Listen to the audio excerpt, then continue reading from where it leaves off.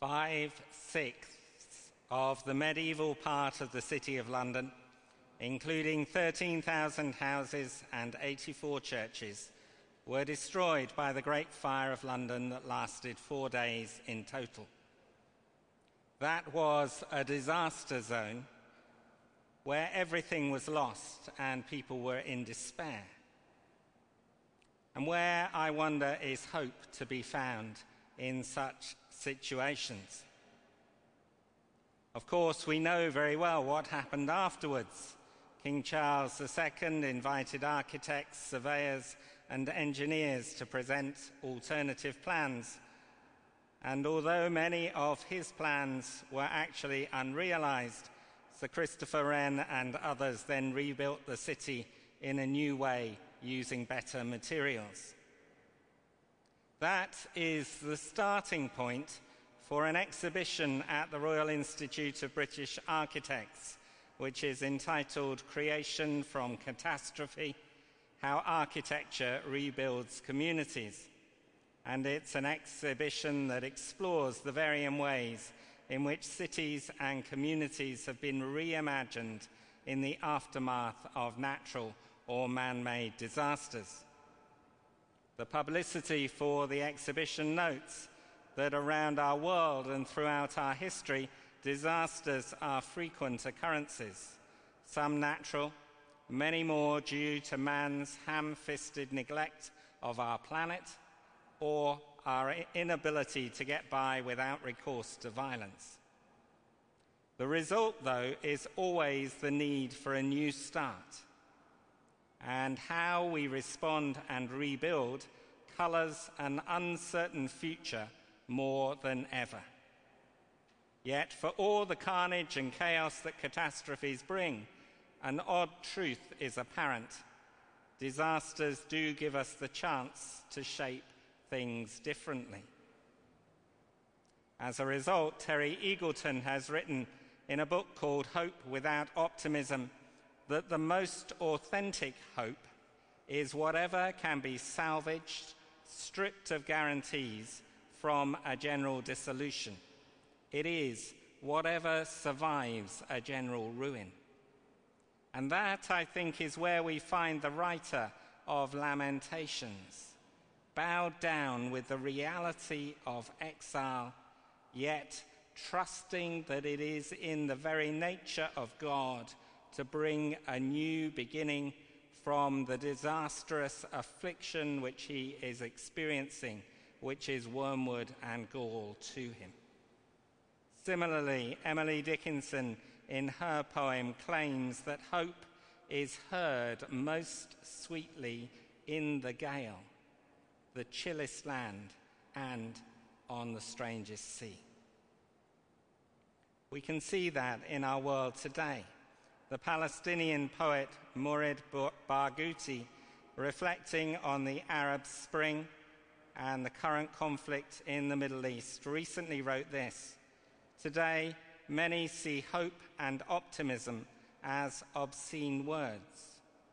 But nevertheless, he still found reasons to feel encouraged, despite the fact that in Egypt, the physical causes of the revolution which occurred on the 25th of January 2011, corruption, tyranny, and poverty, all those causes still exist and have an uglier face.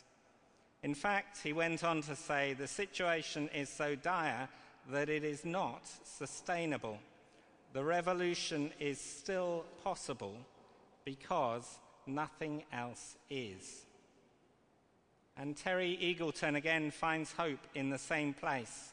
Hope, he writes, is to be found in the unfinished nature of the actual, discernible as a hollow at its very heart. So potentiality is what articulates the present with the future and thus lays down the material infrastructure of hope.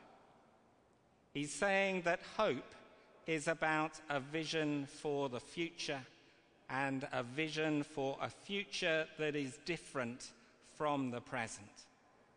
One which therefore requires imagination and vision.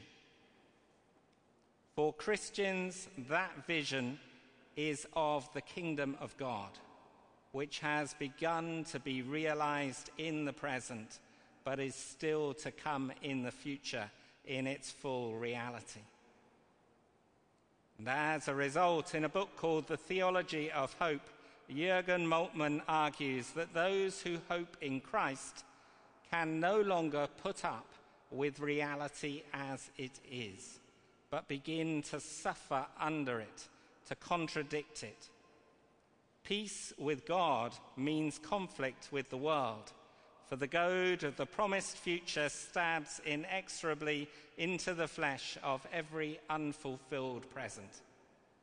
If we had before our eyes only what we see, then we should cheerfully or reluctantly reconcile ourselves with things as they happen to be. That we do not reconcile ourselves, that there is no pleasant harmony between us and reality, is due to our unquenchable hope. This hope keeps man unreconciled until the great day of the fulfillment of all the promises of God. The church, then, is intended to be the source of continual new impulses towards the realization of righteousness, freedom, and humanity here in the light of that promised future which is to come. Our hope should provide us with inexhaustible resources for the creative, inventive imagination of love. It should constantly provoke and produce thinking of an anticipatory kind in love to humanity and the world, in order to give shape to the newly dawning possibilities in the light of that promised future. Thus, it will constantly arouse a passion for the possible in us, inventiveness and elasticity in self-transformation, in breaking with the old and coming to terms with the new.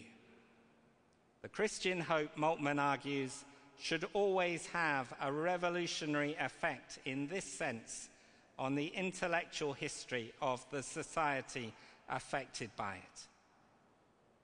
And wherever that happens, Christianity is embracing its true nature and becoming a witness to the future of Christ. May it be so for each one of us and for our society too.